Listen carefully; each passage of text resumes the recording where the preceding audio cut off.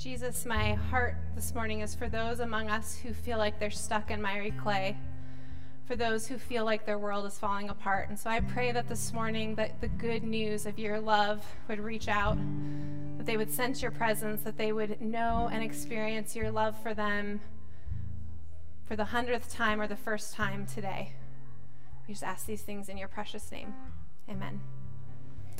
Amen. Go ahead and be seated. I think we have some kids still filtering out, so it might just take us a minute to I'm going to get myself settled while that's happening. You know, not only does he love me enough to let me preach from his pulpit the first time, but to wear matching outfits 2 Sundays in a row. So, although to be fair, he asked to be matching, so, you know, that's...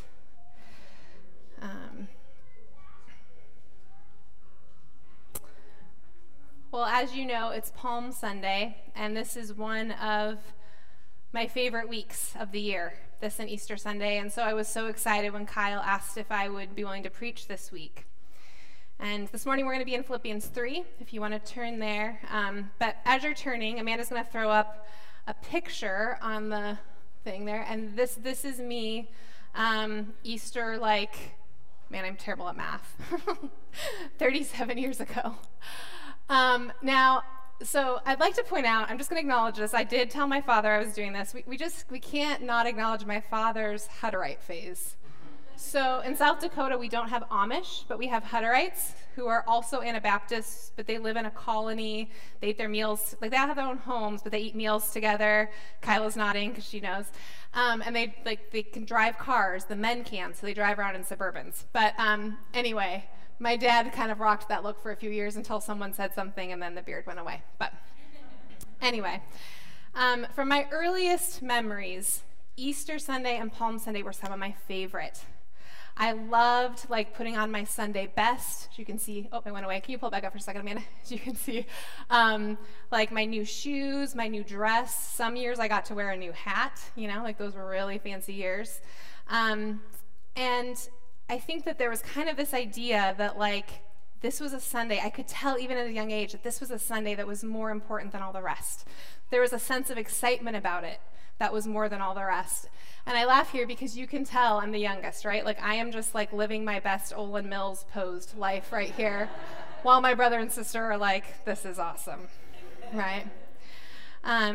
And so as I think about Palm Sundays and Easter Sundays, I have memories of getting up early for sunrise services, of foam curlers in my hair that hurt when I slept on them, of the excitement of visitors being in our church, not knowing maybe who would be there that week, of the building being full. There almost felt like there was an electric sense during worship on Easter Sunday and Palm Sunday because there was just that excitement that I loved to experience.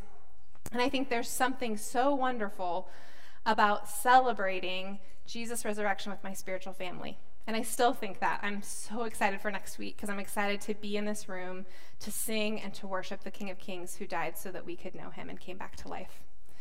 So shortly after that picture was taken, I decided to follow Jesus in Sunday school. Now, this wasn't a difficult decision for me. I was about 5 years old, and I had been hearing my mom read Bible stories to my brother since before I was even born. I remember at one point my teacher said something to my mom, I maybe should just let Stephanie teach because every time I try to tell the story, she finishes it for me. And so when my teacher asked, and this is how I remember it and internalized it, this might not be exactly what she said, when she asked, did I want to follow Jesus and go to heaven when I died or not and be separated from God and everyone I loved, it was a pretty obvious choice, right? And so I said yes to Jesus. And without me realizing it, a seed was planted in my heart that this was an obvious and easy decision, a choice that I had made. And honestly, anyone who didn't make the same decision was foolish and illogical. Probably had other words for it, but it was the 80s, and we don't say those words anymore because they're not kind. Now, this mindset grew through the years, and I was honestly struck by how pervasive it was for me because as I was preparing this sermon, I began to look back on my childhood and my understanding of my faith and Scripture. And I realized that whenever I would think of a biblical account from my childhood, I would always place myself as the person who believed in Jesus. So on Palm Sunday, I would see myself not just in the crowd celebrating Jesus, but as the person who actually knew that he was really the divine king who had come to save humanity.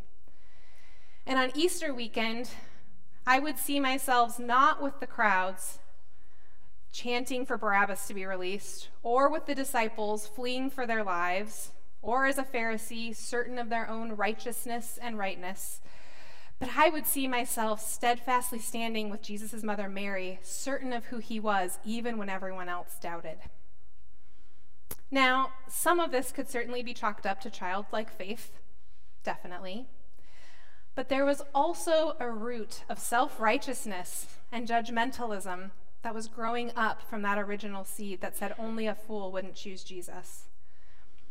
And that root led me to lack in grace, not only for others, but for myself.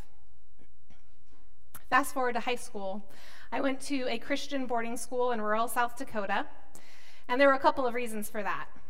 One was it provided a better education, Christian education, and the other were all the opportunities it provided for me to be in theater and choir and traveling ministry teams, handbells, which I lettered in. Thank you very much. I know you're jealous. Sports, yearbook, and newspaper, and sports only because we were a small school, let's be clear. And those are things that my local high school didn't offer. Now that might seem like a lot of activities for a small high school of 80-some students, but let me just ask you, do you want a bunch of teenagers who live together 24/7 to have a lot of time and energy on their hands? No, you don't. They kept us very busy so that we did not have time to get busy, if you know what I mean. As I entered high school, I found myself being affirmed a lot for being a natural leader. Those were the sports awards I would get at sports banquets. Leader of the team, leadership award. For making good choices and for earning good grades. Eventually, I came to realize that those good things I had been doing had become my identity. It was what set me apart from my peers, and it's how I perceived that I could get love and affection from the adults around me. But I also realized that there was a dark side of this pressure to maintain my reputation, to keep up the good facade, because I knew deep down that there was some rotten fruit in my heart. I felt stuck, and I didn't know how to get out of the cycles of obeying for the wrong reason and then feeding my pride when I was affirmed for my right decisions and my servant-heartedness, and then privately feeling awful for knowing that my motivations were primarily selfish. And ultimately, I was judging my peers and myself harshly. And I think this was such a hard thing to comprehend because when we look at Scripture, it says to obey is better than sacrifice, right? Obedience is a good thing. God desires our obedience. But I knew that my motivation and my heart weren't right, and so I felt so stuck. Like, how can I obey God for the right reasons? Like, how do I obey him because I love him and not because of what it gets me, not because of the affirmation it gets me? This frustrating cycle led me to search the Bible, trying to understand how I could be obedient, not for the affirmation I got from others, but out of love for Jesus, and how I could get off of the hamster wheel of performance and earning. So one day I was reading Philippians 3, and the Holy Spirit got my attention and started me on a journey of truly knowing Jesus. So if you haven't already, let's turn to Philippians 3, verse 1. And I kind of want to read, I'm going to read a little bit of the passage of Scripture and then just share kind of how I processed this as I was first reading it. So verse 1, Paul the Apostle is writing to the Philippian church, and this is what he says. Whatever happens, my dear brothers and sisters, rejoice in the Lord. I never get tired of telling you these things, and I do it to safeguard your faith. Watch out for those dogs, those people who do evil, those mutilators who say you must be circumcised to be saved. For we who worship by the Spirit of God are the ones who are truly circumcised. We rely on what Christ Jesus has done for us. We put no confidence in human effort. Though I could have confidence in my own effort, if anyone could, indeed, if others have reason for confidence in their own efforts, I have even more. This is the first time I have a memory of seeing myself in a biblical passage that I wasn't identifying with just the good stuff. Here was another passage I could see myself in, but this time it wasn't because I was in the right. I could sense that there might be good news in the idea of we rely on what Christ has done and put no confidence in human effort. But I also resonated deeply with Paul saying that he had even more reasons to be confident in his own efforts. This is how I kind of read the passage. So verse 5, Paul says, I was circumcised when I was 8 years old. For me, I was like, I was saved at age 5 in Sunday school. I've been saved my whole life. I can't remember anything different. Paul says, I'm a pure-blooded citizen of Israel, a member of the tribe of Benjamin, a real Hebrew if there ever was one. I thought, I was raised in a Christian home and was taught the Bible from the time I was born. I grew up in church. Every time the doors were open, we were there, usually the last ones to leave as I was fainting for hunger on a Sunday morning. My parents were not compassionate. I won sword drills, like little Bible looking up verses contests. And then I have to say, Heather did beat me at a staff retreat last year. I memorized all the Awana scriptures. I knew all the songs. I served in all the ministries. Paul says, I was a member of the Pharisees who demand the strictest obedience to the Jewish law. I attended Christian school. I was a leader among my peers known for following the rules.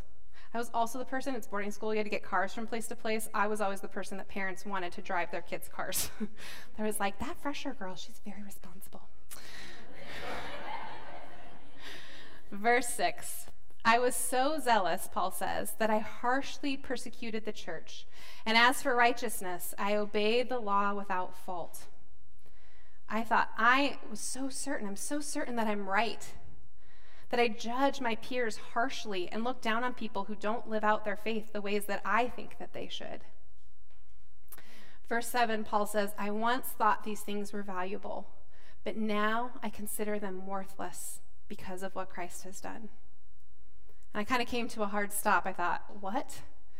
There's a possibility that all these good things I've done are worthless? There's no value at all? And suddenly I'm beginning to suspect that maybe I'm not Paul in the story after all. Maybe I'm more like the Messianic Jews in verse 2 who are trying to require the Gentile Christians to be circumcised, to be real Christians. And I'm realizing, like, wow, that really puts my heart and my motivations into question. And I'm thinking, I'm hoping there's some better news to come in this passage for me. And there is. Verse 8. Paul says, yes, everything else is worthless when compared with the infinite value of knowing Christ Jesus my Lord. For his sake, I have discarded everything else, counting it all as garbage. Or one commentator said, like dog poop, gross and stinky. So that I could gain Christ and become one with him. I no longer count on my own righteousness through obeying the law. Rather, I become righteous through faith in Christ. For God's way of making us right with himself depends on faith. And this was the verse I think that really stuck out to me. I want to know Christ and experience the mighty power that raised him from the dead.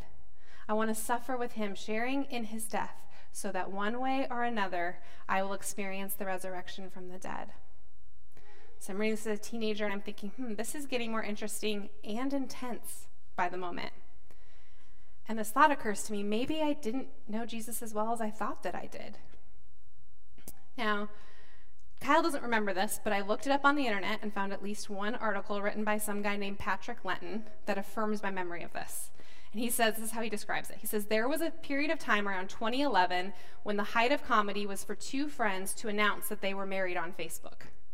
See, you could do whatever you wanted with relationship statuses. And I remember logging on a couple times and I was working with college students at the time and being like, there is no way those two people are in a relationship. But I've got to find out, is Facebook real or not, right? What's happening?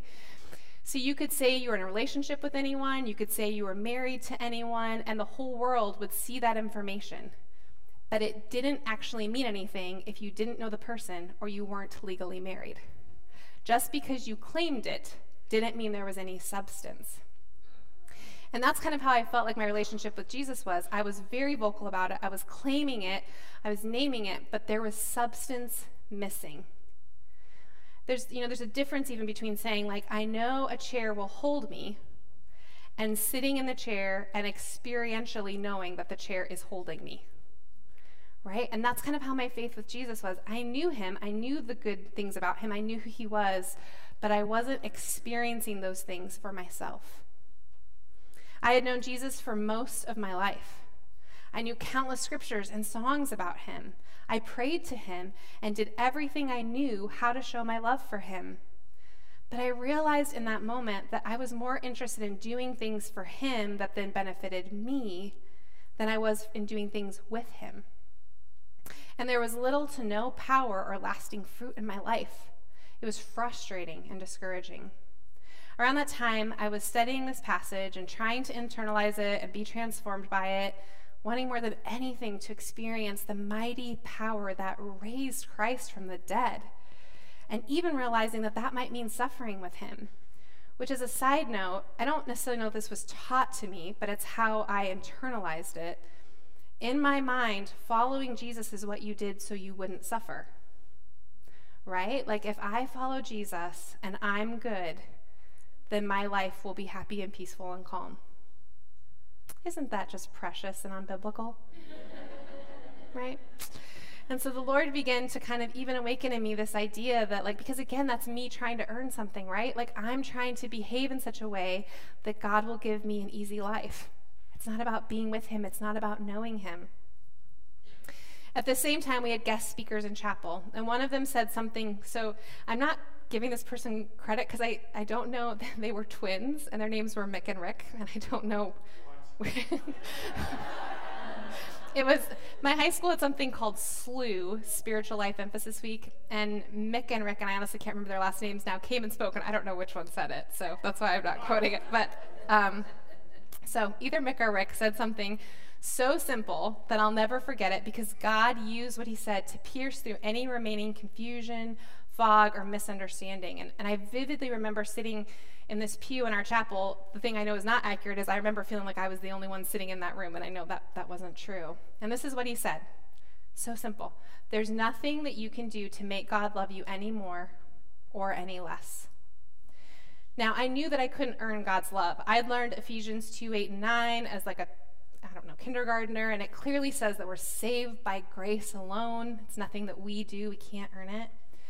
But without realizing it, I had been living out this lie that I needed to maintain my own righteousness so that God wouldn't stop loving me, or at least not love me less. I felt like I was living my life treading water, trying to keep my head above the waters of judgment so that I could experience like the fresh air of the love of God. But I was so tired of working hard just to slip below the water, to have to fight to come back up, sputtering and gasping for another small breath of God's love. I began to realize what amazingly good news Philippians 3 contains, that God's love is a no strings attached gift. It's not at all dependent on my good works, my reputation, or my talents. It really has nothing to do with me. Commentator Frank Thielman says about this passage that he would sum it up saying this: righteousness before God on the final day comes solely from God. And any attempt to add requirements of human invention to what God has freely given amounts to a rejection of the gospel. Yeah, I read that this week. I was like, well, that's a punch in the gut. Glad I didn't know that when I was 16. Without realizing it or meaning to, I'd been living out a rejection of the gospel. But the good news began to reverberate throughout my life as I discovered my first love and knew, maybe like truly for the first time, that Jesus loves me, period. The next few years were a journey of learning more of who Jesus is and growing in prayer and kingdom calling. There were definitely challenging moments as I struggled with singleness, watching as many friends got married and started families. Then there were moments of struggling to find my calling, but it was also a time of tremendous growth in my walk with the Lord, even in the midst of those challenging seasons. I went to Bible college after high school and learned and grew in my understanding of scripture, theology, myself, ministry, and eventually ended up back at Moody, where we went to Bible college, working in residence life, mentoring and discipling students, a job I loved and felt so fulfilled in. So let's fast forward to 2010. After a particularly challenging year in which I was turning 30, so that was part of it, single, but also one where I experienced intimacy with Jesus like I never had known before. I started dating Kyle. A year and a half later, we got married. I changed jobs twice. We moved twice, ending up in Ohio. And looking back as I've been writing this sermon, that's when I lost my first love. Now, just to be clear, it's not Ohio's fault, even though we like to blame things on Ohio, and it's not Kyle's fault, okay? Before marriage, I had invested so much time and energy into cultivating my relationship with Jesus. I prayed in the mornings before I got out of bed, sharing my concerns for the day, praying for my students. At night before bed, I would process my day and pray about the hard things and the good things and thank Jesus for his provision, his protection. And in my job that I love and felt fulfilled in, it felt like Jesus and I were doing something really important together. He was letting me participate in the discipling and mentoring of future ministry leaders. And it required wisdom and discernment and dependence on him. Then we got married, and it kind of felt like my life got turned spiritually upside down. I was much more eager to tell Kyle about my day than I was to talk to Jesus about it. And I found that once I had said it the first time, I didn't really feel like I needed to repeat it again for Jesus to hear it. The space that the singleness had provided for Jesus in my life, as I worked at Moody, I lived alone in my apartment. I was the only single one on my team. All my teammates were married. And so there was just a lot of space in my life for me to just sit in solitude, to just sit in the presence of the Lord. And I found that in marriage, I allowed Kyle to fill up that space. And although the Lord provided a wonderful ministry job for me here, I wasn't using the same gifting, and it just didn't feel like I was partnering with Jesus in the same way either. We started planting a church. We experienced infertility and 3 miscarriages. My mom went through cancer and treatments, and I found myself feeling voiceless and clinging to Jesus really only because, as the disciples had said, to whom else would I go? And friends, I just want to say that that is the gift of investing in spiritual community. I can think of 2 times in my life at 25 and around like 35 to 40, where I was at such a deep, dark spot that I wanted to walk away. I wanted to say, this isn't working, this is too hard. And I couldn't, because my whole life was built on the idea that Jesus is Lord, and all my relationships, my most important ones, were built on that.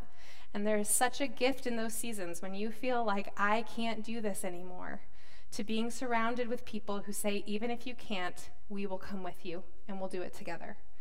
And to realize that the cost of leaving all that is greater than you can count. And so I just want to encourage you, if you've not invested in friends who love the Lord, if you've not invested in our spiritual family, that it is a gift that God uses to shore you up in seasons of pain and difficulty. So, as the disciples said, I thought, to whom else should I go? I had lost my first love. The intimacy was gone. The excitement had faded. It was often duty more than delight. And even though I sought the Lord and I wanted to hear from him, I wanted to hear him speak to me, I didn't. And honestly, when I did, I couldn't be sure. I thought he didn't have anything more to say to me. I just couldn't trust that it was him. I was grieving, I was tired, and honestly, I was a little bit shattered. And this went on for 4 or 5 years until around 2017. So let's fast forward. I made the joke last time, this is like a This Is Us episode. So let's fast forward really quick to January of this year, January 2022. Kyle and I were in LA at a discipleship conference. And one of the worship songs was Jesus, Lover of My Soul, that we just sang. A song I hadn't heard in years, and one that immediately took me back to my senior year of high school and my senior chapel. So at our Christian school, every senior did a chapel, and you got to pick the worship songs and give the message. And so 2 of the songs I chose were Jesus, Lover of My Soul, and Knowing You, Jesus, who were on our First Love playlist and we're singing today. And I bet you can guess the passage that I used. It was Philippians 3. In a way that was absolutely not a coincidence at this conference, it could only be the Lord. The same day we sang that song, we started talking about what it would look like to return to our first love, corporately and personally, starting with ourselves.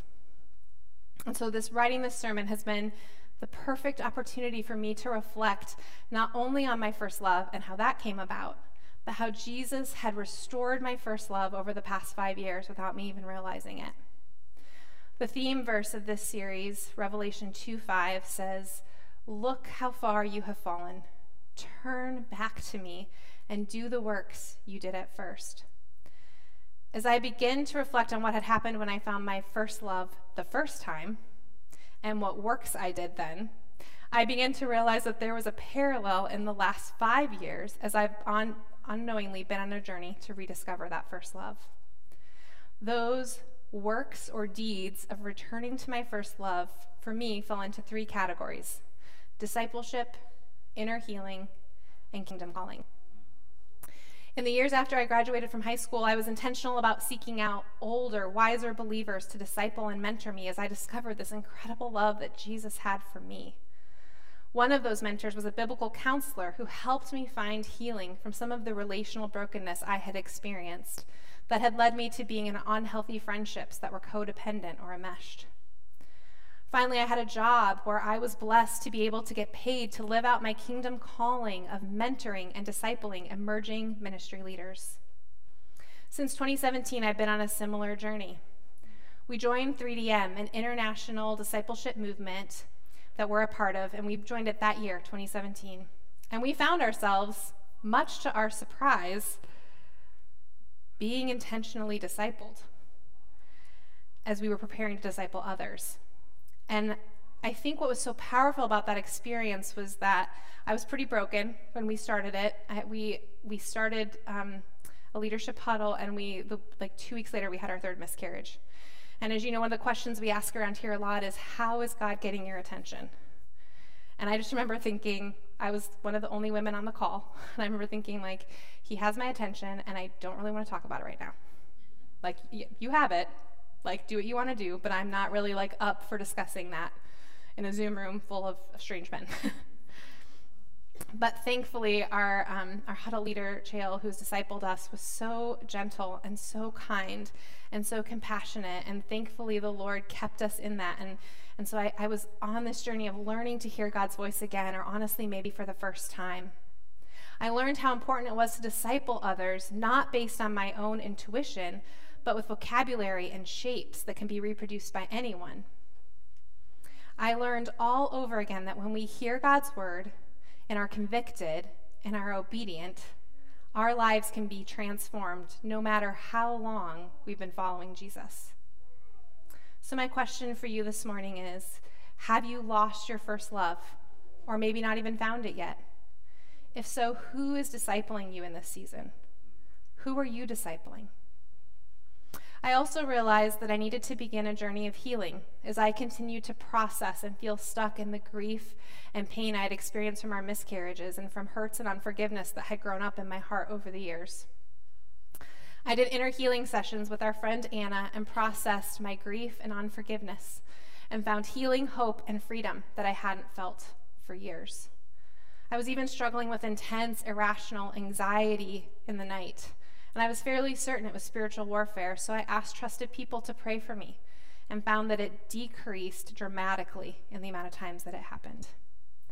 I'm continuing to pursue inner healing with a ministry called Wellspring, and I'm so thankful for the opportunity to pursue wholeness. And I'd encourage you, whether it's meeting with a reputable spiritual director, finding a Christian therapist, pursuing inner healing, or all of the above, don't stay stuck in the wounds of your past. If you want to know more about this, stay tuned for our new series starting after Easter called The Healer. But in the meantime, start to pursue healing now. Knock on all the doors. You are too loved, and you have too much purpose to stay stuck in past pain. It's hard, but it's worth it. If you've lost your first love, do you have wounds that are keeping you from experiencing the deep love of the Father today? Finally, I've had to learn all over again how to live into my kingdom calling. In this season, that has meant pressing into preaching, which was initially terrifying for me and so hard. I felt so inadequate the first few times. Still do. That's okay. It's meant not shrinking back from the things that I felt God has called and equipped me to do, including leading, mentoring, and empowering our small group leaders and coaching people when they feel called to start something new. One of my greatest joys is helping people live into what God is calling them to do.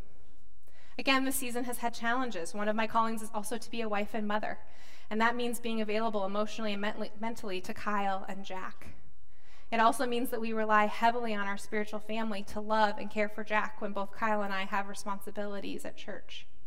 And this week, it quite honestly meant relying on the Holy Spirit to write a sermon while sleep deprived because I'm caring for a toddler with a double ear infection who couldn't sleep.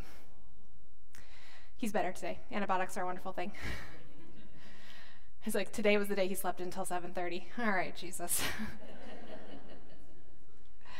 Friends, my encouragement is for you to take the risk. Do the hard thing if you sense God is calling you into it. Press into your calling. Don't let the enemy scare you off or make you back down. He's a liar, and he's the father of lies. Don't believe him when he says that you're not good enough or talented enough. The truth is, apart from Jesus, none of us are.